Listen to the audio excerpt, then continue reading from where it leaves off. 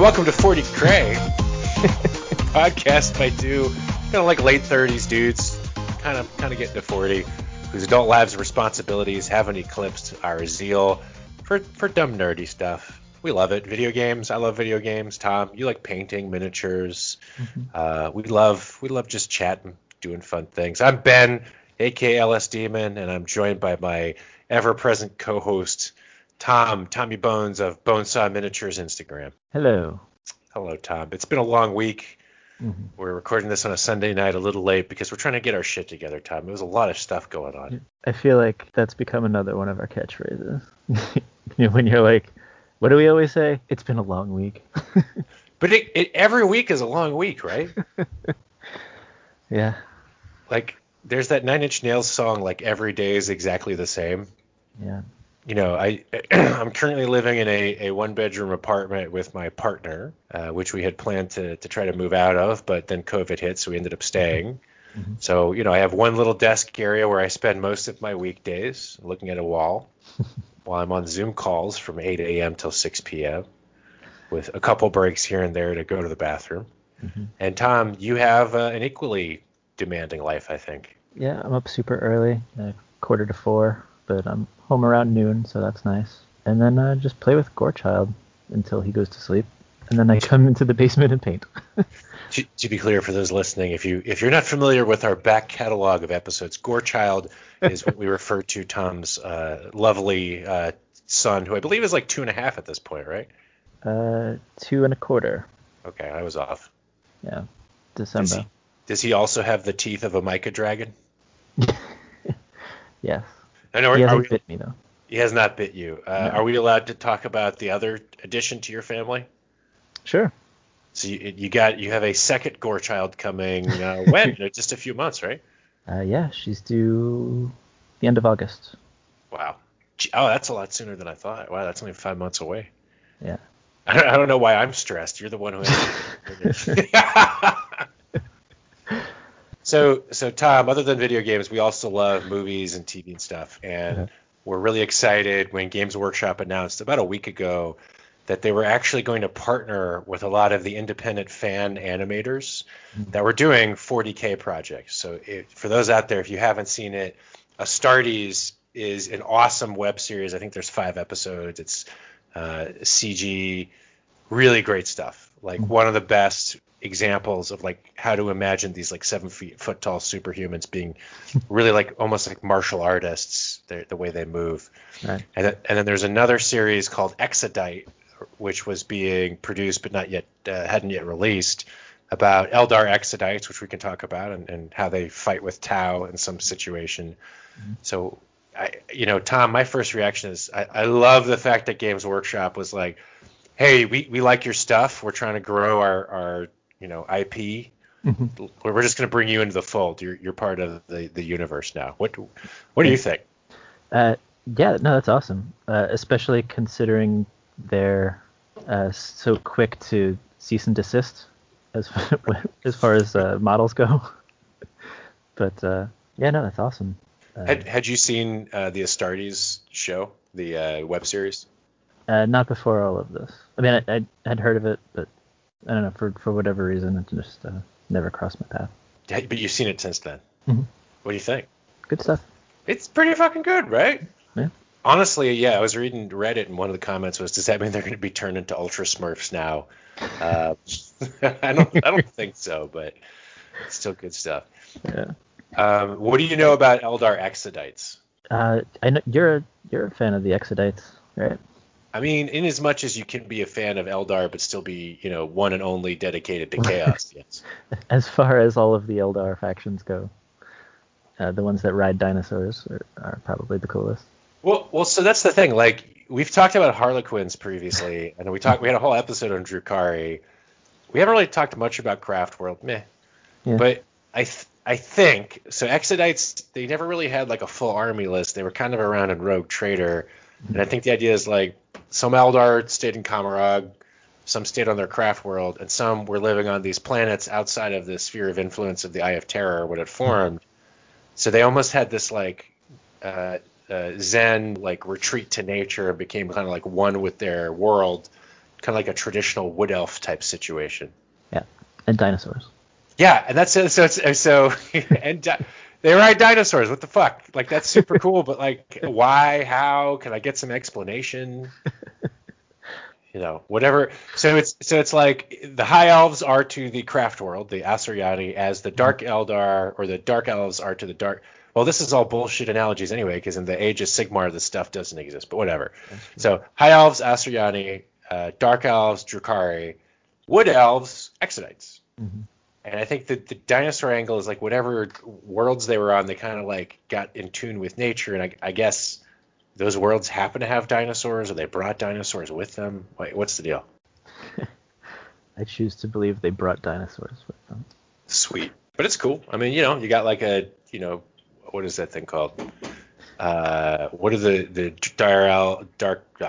Dire Avengers, the Fire Aspect Warrior. Mm-hmm. So there's probably, I don't know if they're going to do Aspect Warriors for fluff reasons, but the equivalent would probably be like a guy with some armor and some kind of magic technology lance on top of like a giant raptor. I want to see what happens. I'm curious about it. Oh, this is what I'm thinking of. The Eldar are Altmer, and the Drukhari are Dunmer. Wow, that is some hardcore D&D callback. So if you guys are D&D fans, go look those up. Or wait, no, are those Skyrim or are those D&D? Yeah, Elder Scrolls. It's Elder Scrolls. Jesus, yeah. I was just saying it was D&D. My nerd knowledge has been shown to be lacking. So I guess the Exodites are Bosmer. What were the ones that were like, extinct, and when you went underground, you found like remnants of their civilization? The Dwemer were like the dwarves. Oh, that's right. They weren't elves. They were like dwarves. Technically, orcs were Orsimer. Orcs are also a type of elf. Well, we've already mentioned... the Falmer. Yeah, the Falmer. Oh. The ones with the bone weapons and stuff, right? Yeah, they're like the degenerate, like, that movie Descent, like cannibalistic elves, right? Yeah. Half blind because they live in the dark. Oh. So far today, we've mentioned 40K, Warhammer, Fantasy Battles, D&D, Elder Scrolls. Have we gotten a Lord of the Rings reference in there? I guess because I was like Wood Elves and High Elves. That's kind of Lord of the Rings. Okay. Uh-huh. Yeah. Tom Bombadil. Yeah, Tom Bombadil. So Exodite. So I think the idea is like Tau are going to come try to take over some world, and the Exodites are there. I don't particularly like the Tau. I just don't. If you like them, that's totally fine. Mm-hmm. I'm not going to shit on you. I just don't like them. I don't think they fit the dynamic, and I do like that they're a little grim dark. I just don't like them. I don't know. Not my thing. So also they beat me all the time, so that might be why I'm so fucking bitter about them. The aesthetic or the fluff? It's both. Uh-huh. It's like a little too Gundam, and the fluff. I don't know. It just feels boring. But that's purely my opinion. I know a lot of people who don't agree. And again, I might just be bitter because they fucking destroy me and kill team all the time, and I have no solution for it. Fucking drone spam. Or I don't want to go down that path. So, but I think it's an interesting battle, and I wanted to highlight this because first, it's not Imperium focused. Right. So it's one of the first like full Warhammer branded animations. Like they have a completely Imperium free conflict, which I think is pretty interesting. Yeah, that's huge. Especially not, Ultramarine focused. Yeah, no Marine. Which would be big. Yeah. To even say there are no Marines at all, let alone blue ones. I know. So it's the exact opposite of their miniature release strategy. But I mean that's also because it came from fandom. So I mean right. that's something. The one thing that I have some reservations about is we haven't seen anything on Exodites since I think like second edition. Mm-hmm. And they didn't even army list. They were just kind of loosely referenced. So whatever this kind of fan project was going to be was going to be just fine. If it's going to be officially branded, that means that we're actually going to have a pretty big impact on official depictions of Exodites appearing in Games Workshop sanctioned materials, which is actually a pretty big deal. Yeah, because now if they choose to come out with models, they sort of have a starting point, right? An aesthetic already in place. Maybe that was part of the reason why they targeted this one is there's like a planned release at some point, and they were like, hey, this will generate some good buzz. Why don't we connect with you because we can preview what some of that stuff looks like so you can incorporate it into your project. Mm-hmm. That would be cool. We're in a future episode, we're going to try to track down some of the originators of these various projects we're mentioning, because we'd love to hear a little bit about like how Games Workshop reached out, and whether that's just a, hey, make what you want, we're going to give you our brand, or if it's like, hey, to be part of this, there's a set of like consultations that have to take place and permissions that have to happen. I'm really curious how they handle that. Yeah, certain things that are off limits. And it's, or like they have to like pre-approve scripts or something beforehand. Right. Interesting. But it is cool. It's a great example of them listening to the fans. Like, hey, fans wanted this, they were doing it, and they like dove into it, which I respect a lot. Yeah. One of the biggest criticisms, I guess, from non-Space Marine players is that they're just not listening to the players. They're churning out what they think people want. And for the most part, they're right. There are a lot of Space Marine players, but is it a result of so many Space Marine releases, or is it chicken or the egg kind of a thing? It's a great point, because it's, if you want new models, you kind of have to play Space Marines. And as you saw when you were trying to build some of your kill teams, it can be prohibitively expensive to not play some of those kill teams that have like the really great versatile plastic kits. Yeah. I did read something interesting. I think it was just a forum post. A new player was saying they wanted to break into the game. They were heard about it and wanted to start playing. So they were obviously drawn to Space Marines because they're the poster child, but there were so many options that it was overwhelming. They didn't know what to get, what was good. They didn't want to waste money on boxes they didn't need. And I could see how that would be a problem, it's kind of scaring new people away. I mean, 100%. I know there's a psychological concept that ties to being paralyzed by having too many options, but for me, I just equate it to, you go to a supermarket thinking, I'm going to buy wheat bread. And there's an entire row of wheat breads that are multigrain, split wheat, sprouted wheat. Then you got some in the freezer section. There's multiple brands, and within each brand, there's multiple types of wheat. It is very overwhelming sometimes. I mean, look, I can buy bread, whatever. I usually just go for what's on sale. But my point is, like, if you're like, I want wheat, you still have about 10 different options in that subset, which is frankly too many. It's a bad user experience. Yeah.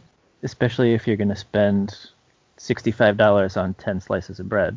Well, I only shop at the finest of supermarkets. I think that metaphor holds, right? I think it does too. My bread the eggs come from rare endangered birds that are used to make the bread batter and dough. Is there even eggs in bread? I don't think there are. It's just like yeast, flour, and water, right? Yeah. Are there eggs in bread? Bread, is it made with eggs? Egg bread. Not regular sandwich bread. All right, confirming. Gabrielle, who's really fucking smart, says there's actually not eggs in normal bread you would use for sandwiches. So I'll play a womp womp noise about here. Once again, I apparently don't know anything. Yeah. So Tom, talking about Warhammer movies. Exodite. The Exodite. So I'm curious to see where it comes from. I wanted to bring up that point about like it's kind of set in canon. The other thing I wanted to kind of discuss, you and I have talked about this a couple times.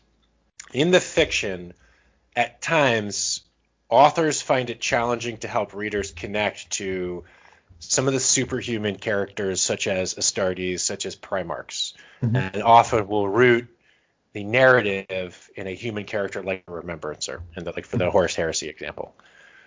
I wanted to bring that up because I think we really want this to go well. Like, for all of our complaining, we love Games Workshop and their IP, and we would much rather them go the way of Marvel than the way of DC. Speaking of the Snyder Cut garbage, which just came out. Have you watched any of that? No. Yeah. I'd rather watch this $6.50 bread slice rise in the oven. Or slowly grow mold.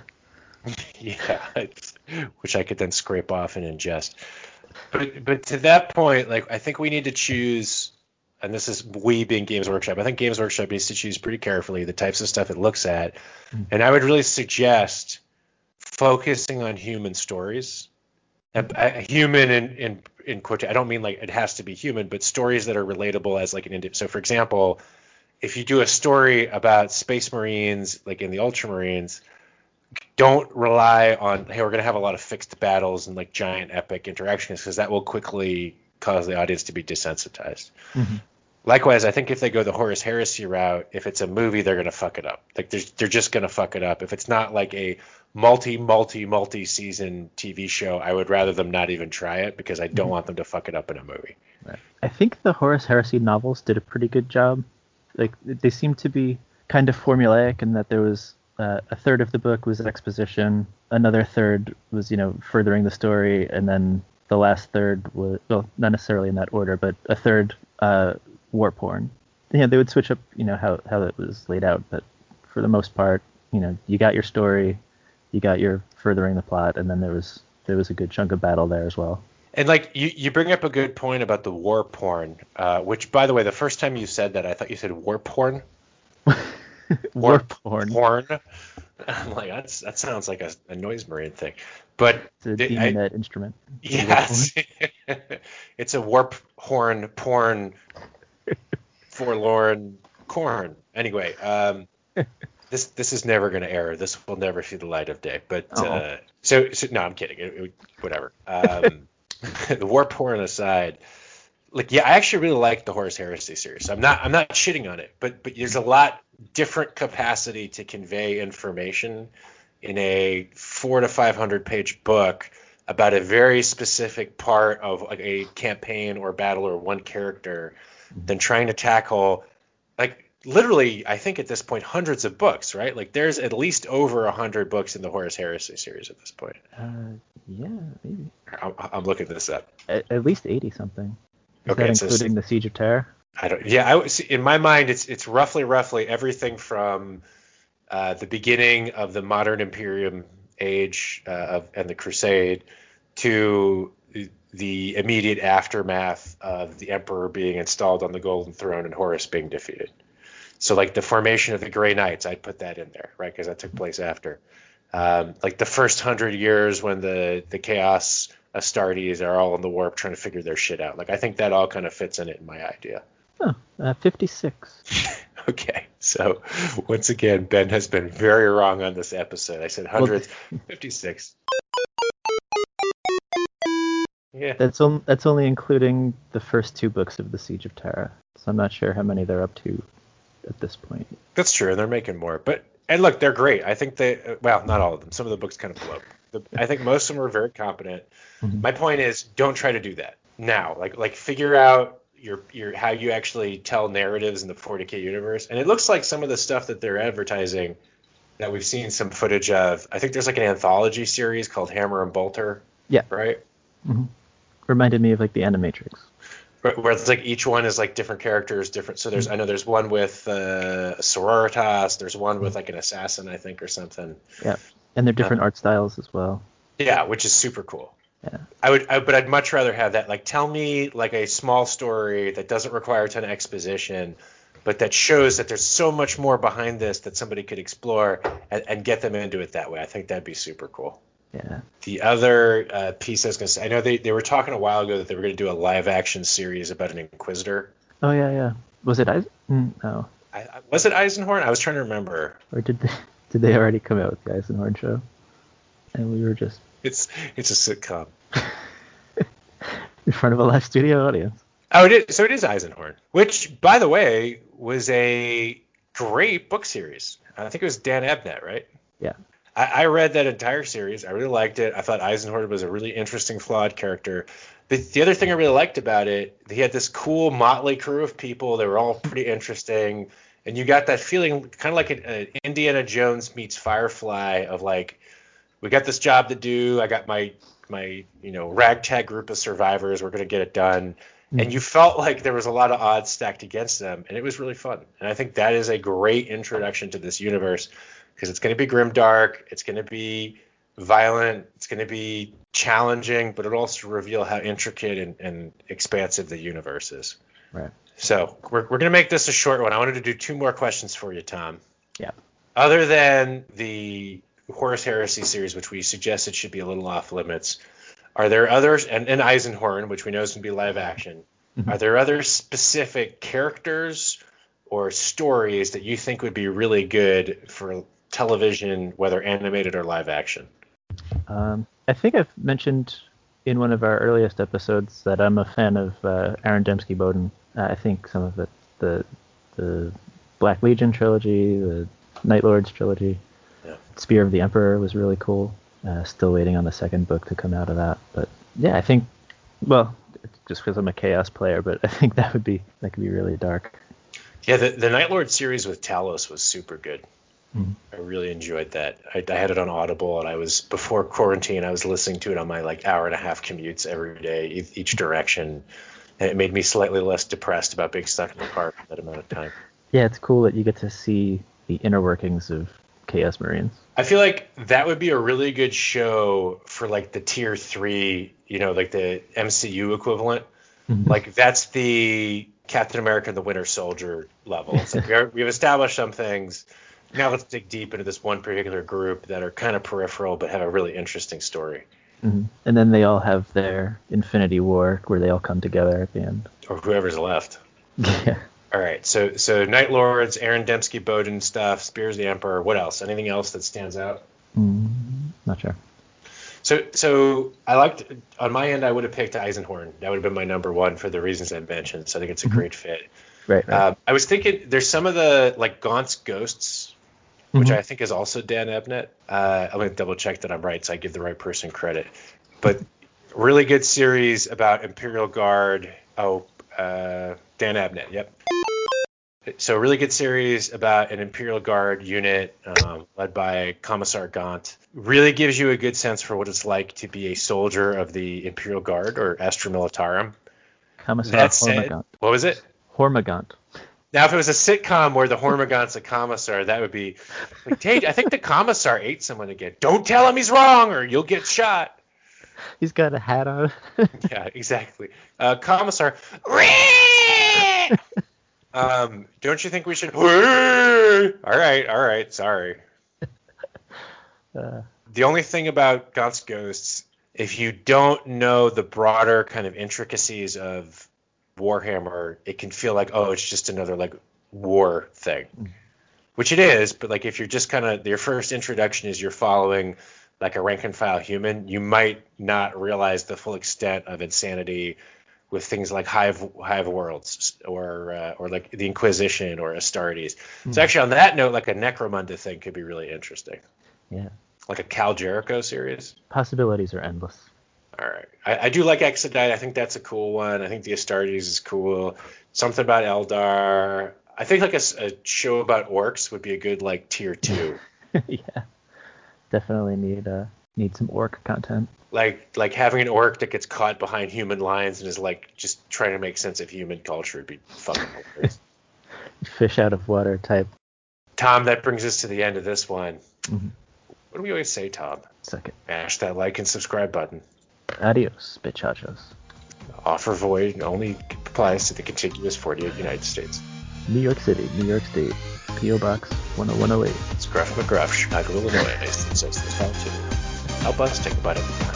Fabulous, Puerto Vallarta, Mexico. Offer applies only once per class. Thank you for doing. You might get a shipping handling cost extra. You're going to space camp.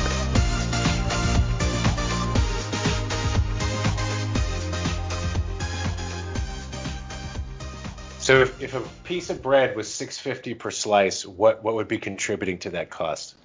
I don't know, the fanciest grains ever. The fanciest grains ever. What if they were all individually smooshed by the subtle, sweet butt cheeks of Kim Kardashian? That makes sense. Challah bread has eggs in it. If it's a sweet bread, it might have eggs. Okay, sweet breads do have eggs in them. Now, then again, sweet comma breads or sweet space, not sweet breads. Sweet bread is totally different.